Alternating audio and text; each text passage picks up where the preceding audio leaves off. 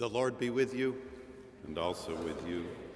The Word became flesh and dwells among us. Glory to God in the highest, and peace to God's people on earth. Where the dawn of the east meets the twilight of the west, and the cool of the north touches the calm of the south, and the transcendent power of God touches earth in the humility of Christ. Here and now, where the head of the Charles reaches out to the heart of the country, we gather for ordered worship. The liturgy, music, and homily are offered this day in the praise of God for our gathered congregation here in Marsh Chapel, for our radio congregation across New England at WBUR 90.9 FM, and for our internet listenership around the globe at WBUR.org. We welcome your prayerful and material support, your written or emailed responses, your self-selection of forms of service in our midst, and especially come Sunday, as the Spirit moves, your presence with us in worship. Especially today, we are honored to welcome to our pulpit the Reverend Jennifer Quigley. As part of the completion of her path toward ordination as an elder in the United Methodist Church, Reverend Quigley brings us the sermon this morning, A Glimpse of Christmas. Many of you know Jen as our chapel associate for vocational discernment, in which role she works with undergraduate Boston University students who are contemplating entry into theological study and ordained ministry or other forms of faithful service. The vocational dimension of our work at Marsh Chapel is crucial and central to our mission in these years. Jen and her husband Soren have led in the creation and development of this part of our ministry. Thrice graduated from Boston University with BA, MDiv, and STM degrees, a triple terrier, Jen is now a doctoral student in the Harvard Divinity School, working in New Testament and early Christianity. We are grateful for her ministry and for her voice in the pulpit this morning. We particularly welcome her mom and dad and family members who have traveled to be with us today. This is the day that the Lord has made. We shall rejoice and be glad in it. As we are able, may we stand in the praise of God.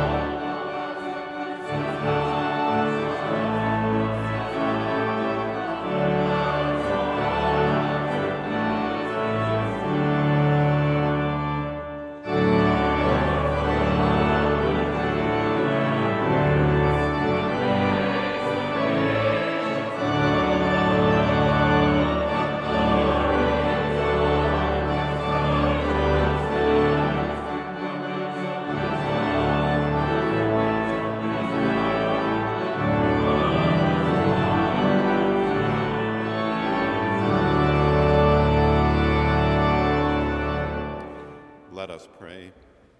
Almighty God, you have poured upon us the new light of your incarnate word. Grant that this light, enkindled in our hearts, may shine forth in our lives through Jesus Christ our Lord, who lives and reigns with you in the unity of the Holy Spirit, one God, now and forever. Amen.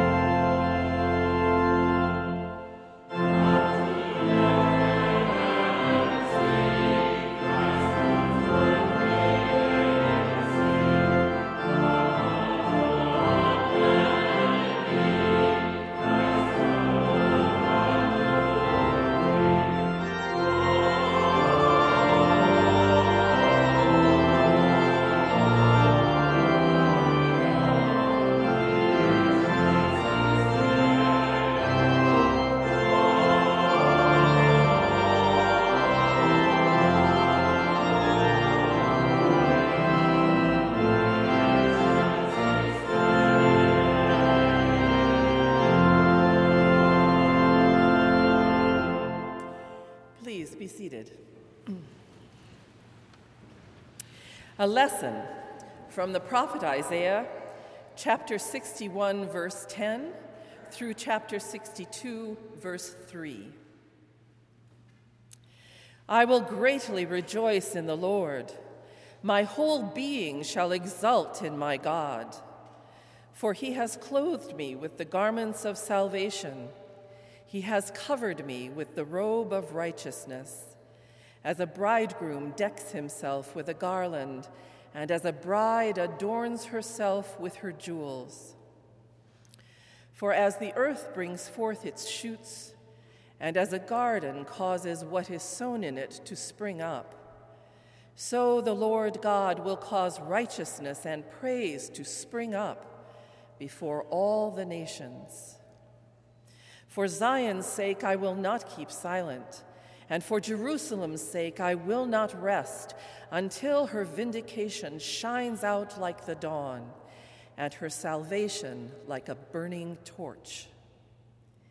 The nations shall see your vindication, and all the kings your glory, and you shall be called by a new name that the mouth of the Lord will give. You shall be a crown of beauty in the hand of the Lord, and a royal diadem in the hand of your God. The word of the Lord. Thanks be to God.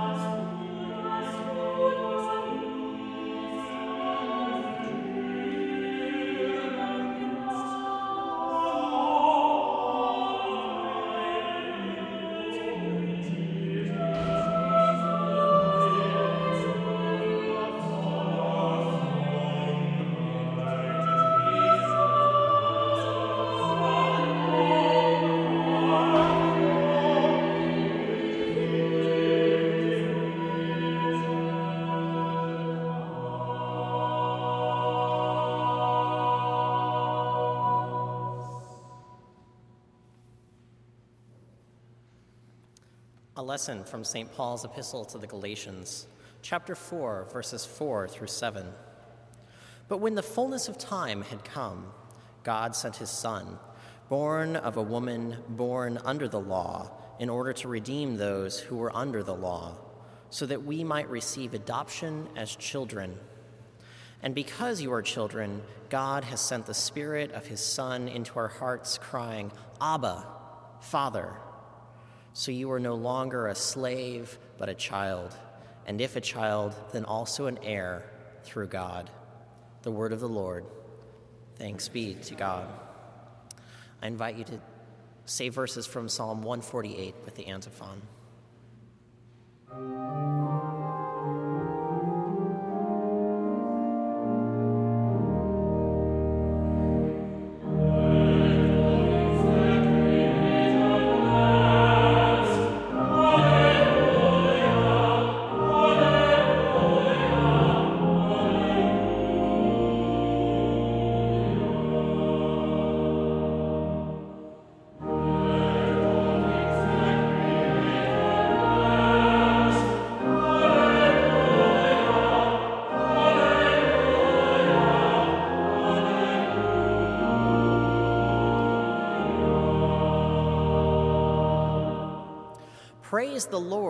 Praise the Lord from the heavens. Praise the Lord in the heights.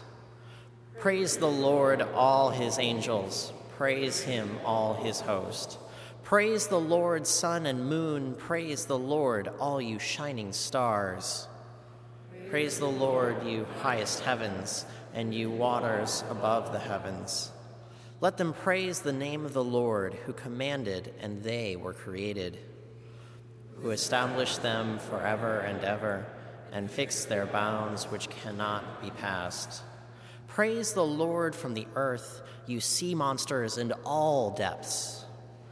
Fire and hail, snow and frost, stormy wind fulfilling God's command. Mountains and all hills, fruit trees and all cedars, wild animals and all cattle, creeping things and flying birds, kings of the earth and all peoples, princes and all rulers of the earth, young men and women alike, old and young together. Let them praise the name of the Lord, whose name alone is exalted, whose glory is above earth and heaven. God has created a horn for his people, praise for all his faithful, for the people of Israel who are near their God. Praise the Lord.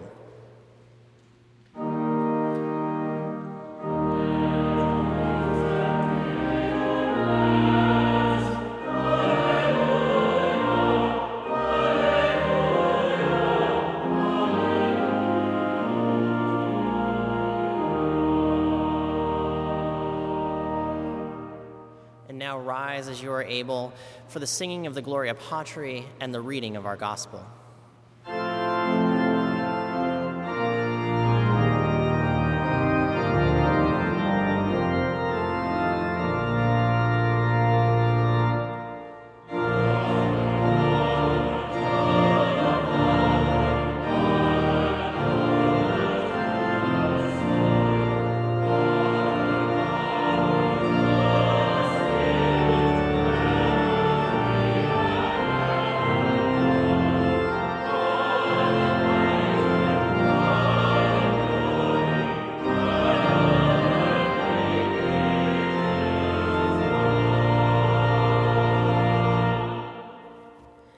Holy Gospel of our Lord Jesus Christ according to St. Luke, chapter 2, verses 22 through 40. Glory to you, O Lord. When the time came for their purification according to the law of Moses, they brought him up to Jerusalem to present him to the Lord. As it is written in the law of the Lord, every firstborn male shall be designated as holy to the Lord. And they offered a sacrifice according to what is stated in the law of the Lord, a pair of turtle doves or 2 young pigeons. Now there was a man in Jerusalem whose name was Simeon. This man was righteous and devout, looking forward to the consolation of Israel, and the Holy Spirit rested on him. It had been revealed to him by the Holy Spirit that he would not see death before he had seen the Lord's Messiah.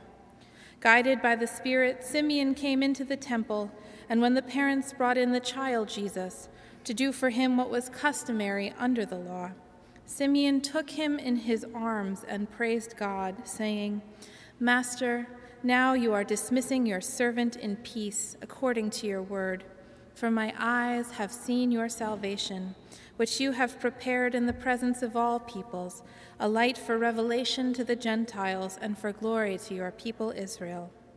And the child's father and mother were amazed at what was being said about him. Then Simeon blessed them and said to his mother Mary, "This child is destined for the falling and the rising of many in Israel, and to be a sign that will be opposed, so that the inner thoughts of many will be revealed, and a sword will pierce your own soul too." There was also a prophet, Anna, the daughter of Phanuel of the tribe of Asher. She was of a great age, having lived with her husband 7 years after her marriage, then as a widow to the age of 84. She never left the temple, but worshipped there with fasting and prayer night and day. At that moment she came and began to praise God and to speak about the child to all who were looking for the redemption of Jerusalem. When they had finished everything required by the law of the Lord, they returned to Galilee, to their own town of Nazareth. The child grew and became strong, filled with wisdom, and the favor of God was upon him. The Gospel of the Lord. Praise to you, Lord Christ.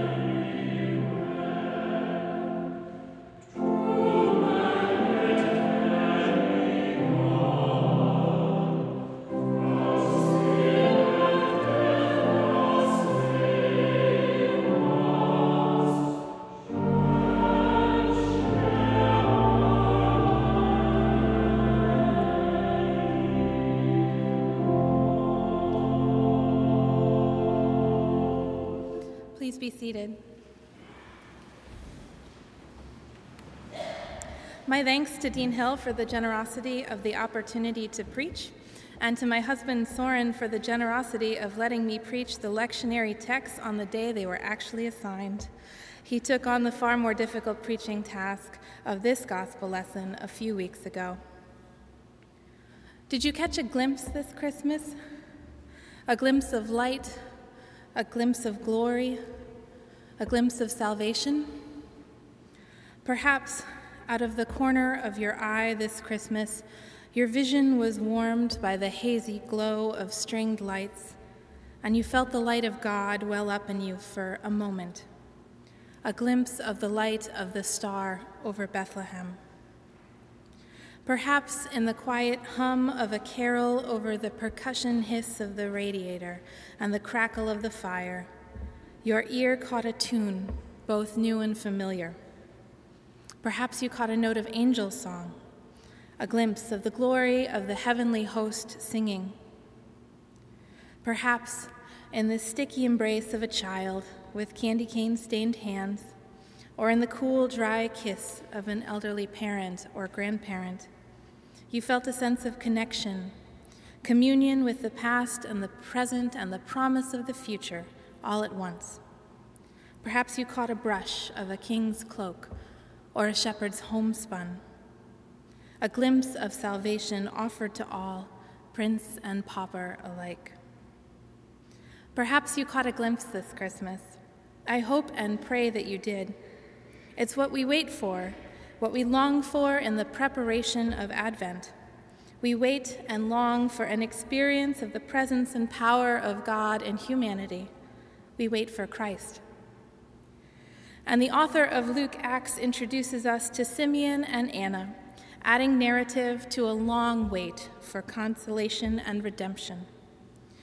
In Luke Acts, we have a gospel that grasps for hope in the aftermath of a failed real and apocalyptically imagined political revolution, struggles for some kernel of identity in the midst of real or imagined rejection, and wrings its hands over real and imagined competition from fellow Jews, fellow philosophers, and fellow cults.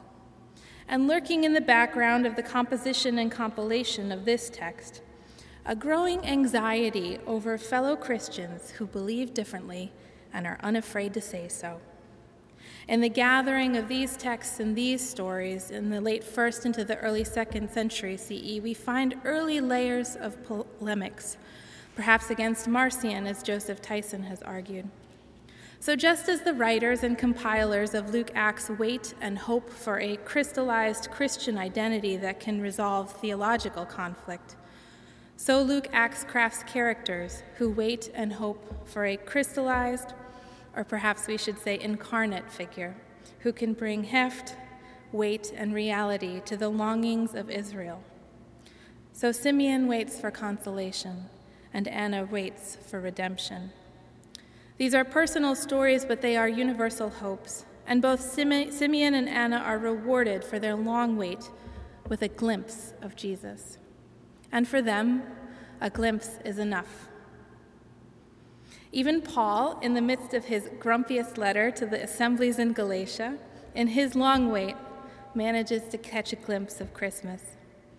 Now, the previous sentence needs some unpacking on several layers.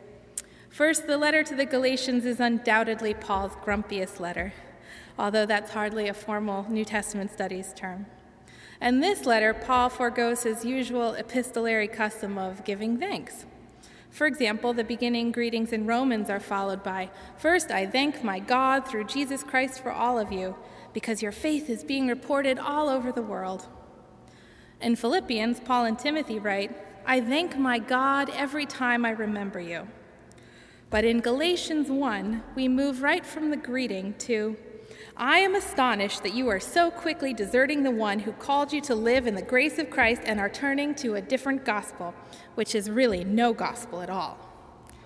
And things go downhill from there, until Paul finally resorts to name-calling in chapter 3, "You foolish Galatians."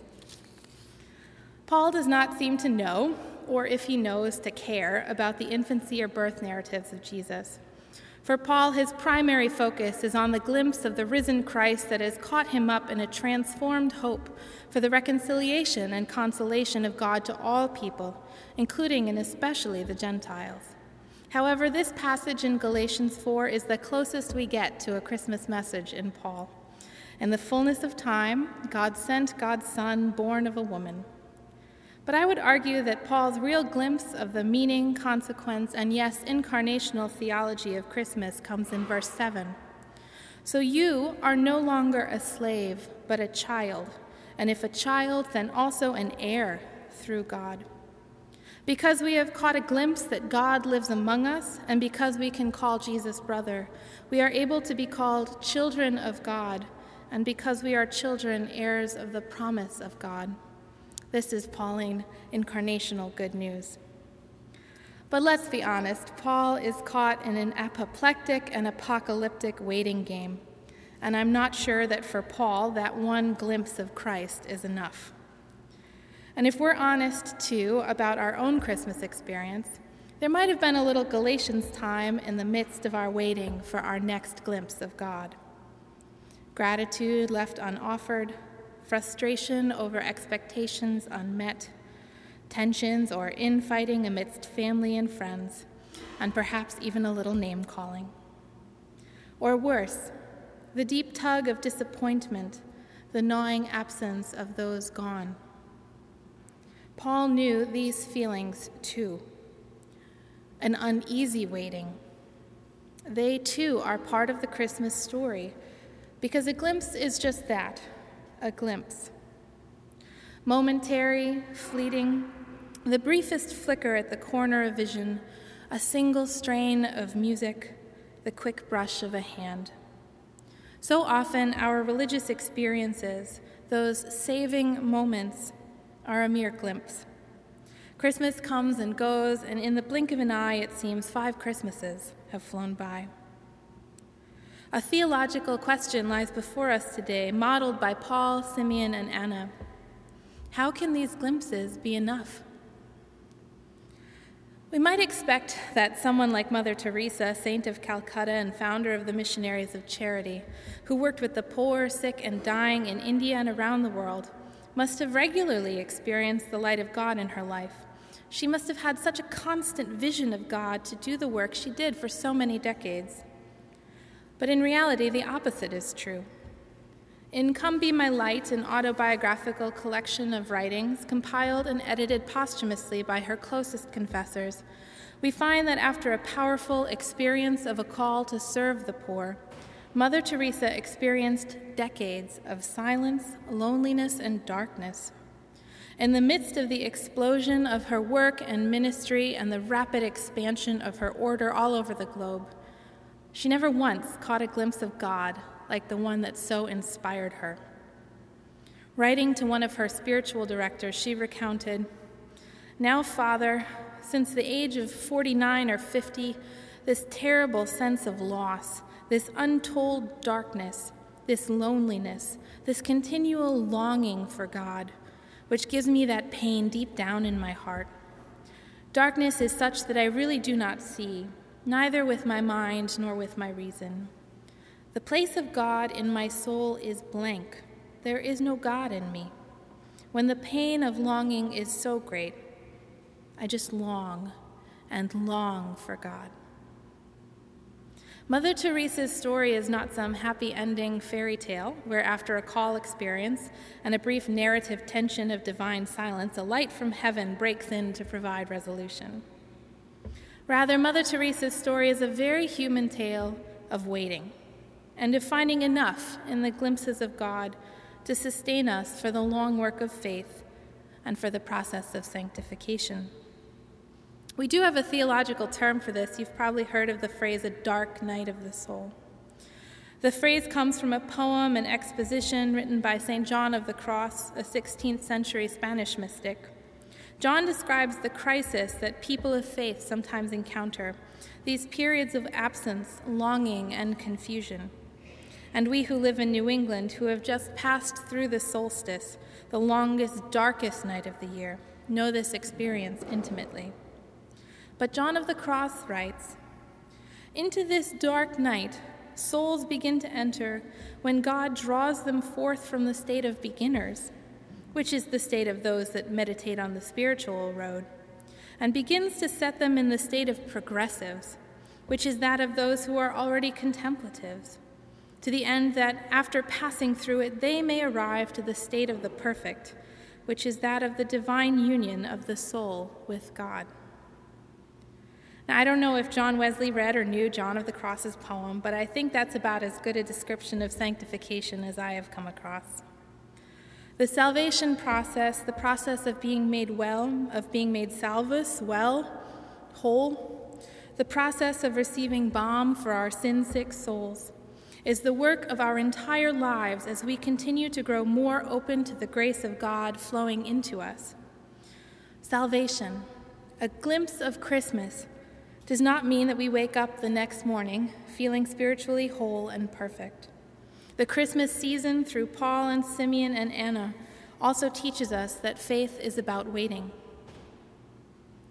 The question, though, still lingers. We have a little comfort from Teresa, John of the Cross, Simeon, Anna, and yes, even Paul. But the catch in the throat is still there. How can this glimpse of Christmas be enough? Teresa washed, fed, and cared for the dying alongside her fellow sisters in the Missionaries of Charity. Silent John worked closely with St. Teresa of Avila to found the Barefoot Carmelites in Spain. Simeon reaches out to a young family scraping enough together for the offering for their son in the temple. Anna, widowed for decades, spends her days in the temple sharing conversation and hope with those who enter. And Paul has his beloved assemblies, whom he writes to and longs for even when he's at his grumpiest. A glimpse of Christmas is enough when we join in with others in a community of faith. A glimpse of Christmas is supported, encouraged, and perhaps even sustained through the regular rhythms of life in the family of God, through the interconnected feeling of participation in the body of Christ. You might not feed the physical or spiritual needs of thousands, but you can bring a homemade dish to our potluck next week and get involved with our abolitionist chapel group. You might not punctuate your silent contemplative life with communal daily participation in the full liturgy of the hours, but you can be present in worship come Sunday. You might not be a prophet, but you might share a good word with a member going through a difficult time, or a visitor overwhelmed by the space and the service. And you might even write someone a letter, a physical letter, opened with a proper line of thanksgiving. When a community of faith shares its glimpses with one another, these glimpses, seen at different angles and heard with different pitches and felt with different textures, they begin to coalesce into a clearer sense of God's vision. I hope and pray, brothers and sisters, that you have caught a glimpse of light, glory, and salvation this Christmas. And I also pray that those saving glimpses you have had are enough for the work of Christmas to begin in this community and in your community of faith. Or, as Reverend Dr. Howard Thurman, former Dean of Marsh Chapel, puts it in the Christmas poem we read here every year, when the song of the angels is stilled, when the star in the sky is gone, when the kings and the princes are home, when the shepherds are back with their flock, the work of Christmas begins. To find the lost, to heal the broken, to feed the hungry, to release the prisoner, to rebuild the nations, to bring peace among peoples, to make music in the heart. Have you caught a glimpse of God this Christmas? Is it enough? Enough to sustain the work of faith and faithfulness, enough for an assurance of things hoped for, enough for a conviction of things unseen? May we pray. Come, Lord Jesus, give us a glimpse of you this Christmas. Sustain us for the work ahead, so that the glimpses we have had of your light, glory, and salvation are enough, by your grace and by the support of a beloved community. Come, be our light. Amen.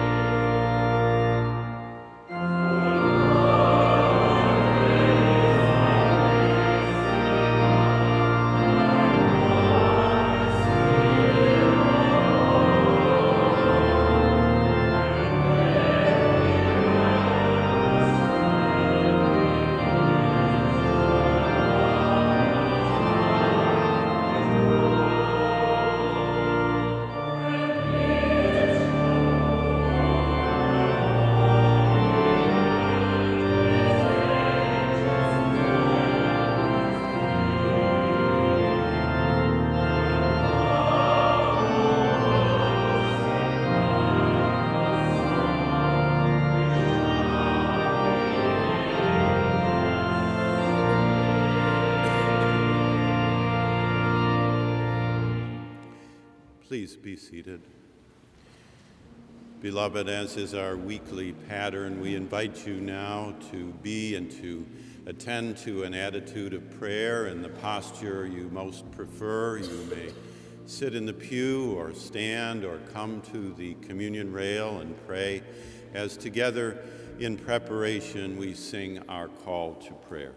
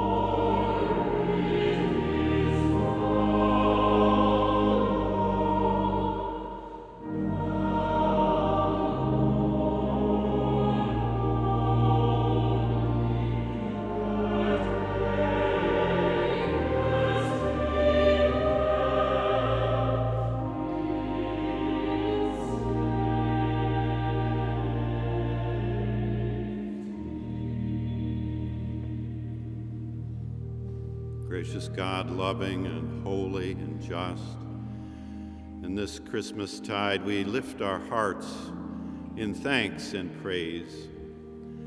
We again link our personal stories with the universal hopes whose glad tidings we have heard again this day. And we come in this sanctuary ready again, poised again, to live before Thee as the glad-hearted women and men we are meant to become. With glad hearts and curious minds and eager spirits, we offer ourselves in prayer to Thee. We gather, some clinging to a hope deferred, some concerned about the health, the well-being of loved ones, some remembering the joy of birth and baptism a year or years ago, some longing for new life and new relationship, some ready, expectant, anticipating what cannot yet be foreseen. Great art Thou, O Lord, fully to be praised, morning by morning, evening by evening. Open to us a glimpse of Christmas this hour, we ask. Especially, dear God, we pray Thy blessing now, praying for the gifts from Your hand of confidence, of certainty, and of sureness for the days to come. In this Christmas season, help us to receive, we ask, with confidence, the many surprising gifts embedded in our personal lives. Help us to notice the unexpected possibility, the new friend, the unusual word, the strange connection. Help us to see more than we plan to see, to receive more than we expect to receive, with a confidence born of obedience.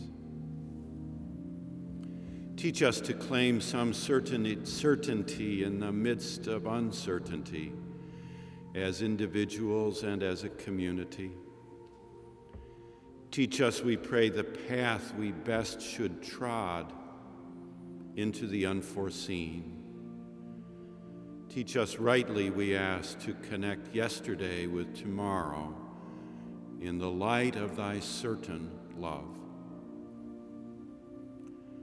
Dear God, we pray, shower with a cool, saving rain and a moist power the leaders of this world with sureness to seek justice and peace. Help those in the torn-out conflicts of our day to continue daily, surely, with a glimpse of Christmas, to seek the full promise of the Prince of Peace. Kindle daily in the hearts of great leaders an even greater desire for peace, with a sense that surely goodness and mercy shall follow. O Lord, we pray Thy blessing in this hour to receive Thy gifts of confidence and certainty and sureness for the days to come.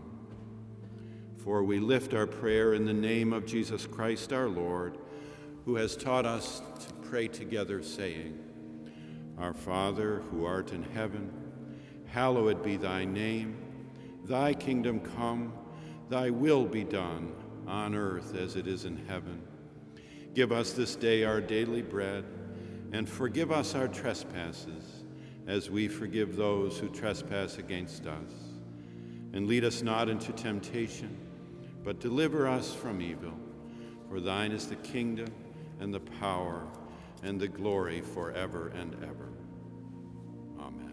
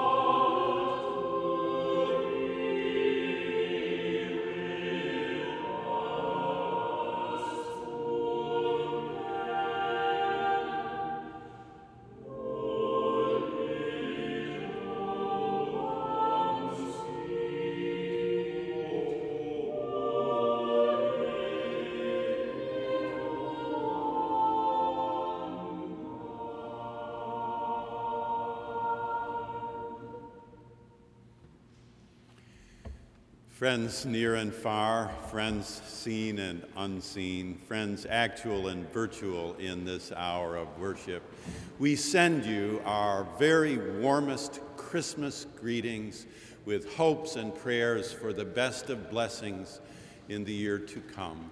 Take a moment, if you will, to connect with those about you following worship by greeting and shaking hands and sharing a name. Take a moment to use the red pads in the pews to identify your contact information for us for the year to come. And please, following worship, take a moment to greet and embrace and honor our preacher of the day, the Reverend Jennifer Quigley, whose voice and presence in this hour we may allow to stand not only for her own future ministry, but also as a personification of the work in vocation that this community has assiduously been doing over the last several years. We, at the end of this year, remind you, as we say frequently, we offer one another the opportunity for generous giving. No one benefits more than the giver in the generosity of the gift. We only possess, finally, what we have the freedom to give away. You only have what you give away. So on an annual basis, in pledging, or on a yearly and a lived life basis of tithing, or in thinking about planned giving, we commend to you the practice of charity and generous giving. Particularly, we especially encourage our radio and internet listeners to take this moment to go to the Marsh Chapel website, bu.edu/chapel, click on the giving link, and make a generous year-end contribution to support our ministry. You may also simply send a check to Marsh Chapel, 735 Commonwealth Avenue. Your tithes and generous gifts do strengthen this Marsh Chapel ministry, a heart in the heart of the city, and a service in the service of the city. As the choir ministers to us, our ushers wait upon us in the morning offering.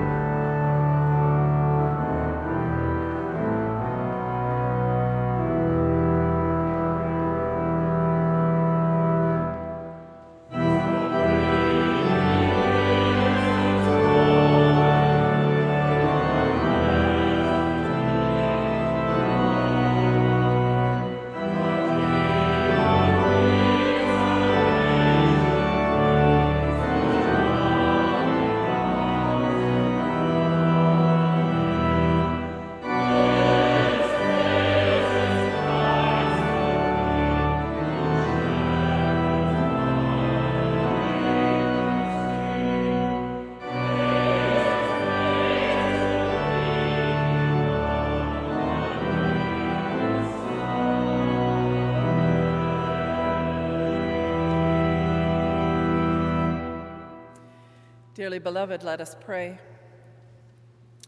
Gracious and holy, one God in holy community, bless and multiply these our gifts that we receive from your provision, that we may be nurtured and encouraged in our faith to continue your work of love and justice in the world. We pray these things in the name of Jesus Christ, Emmanuel, God with us, and in the lively creativity of the Holy Spirit. Amen.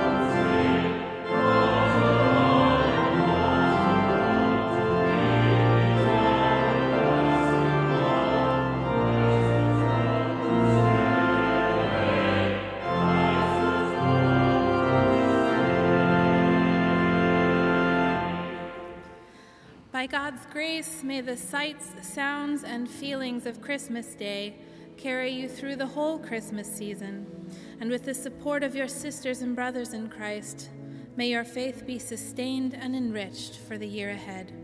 Amen.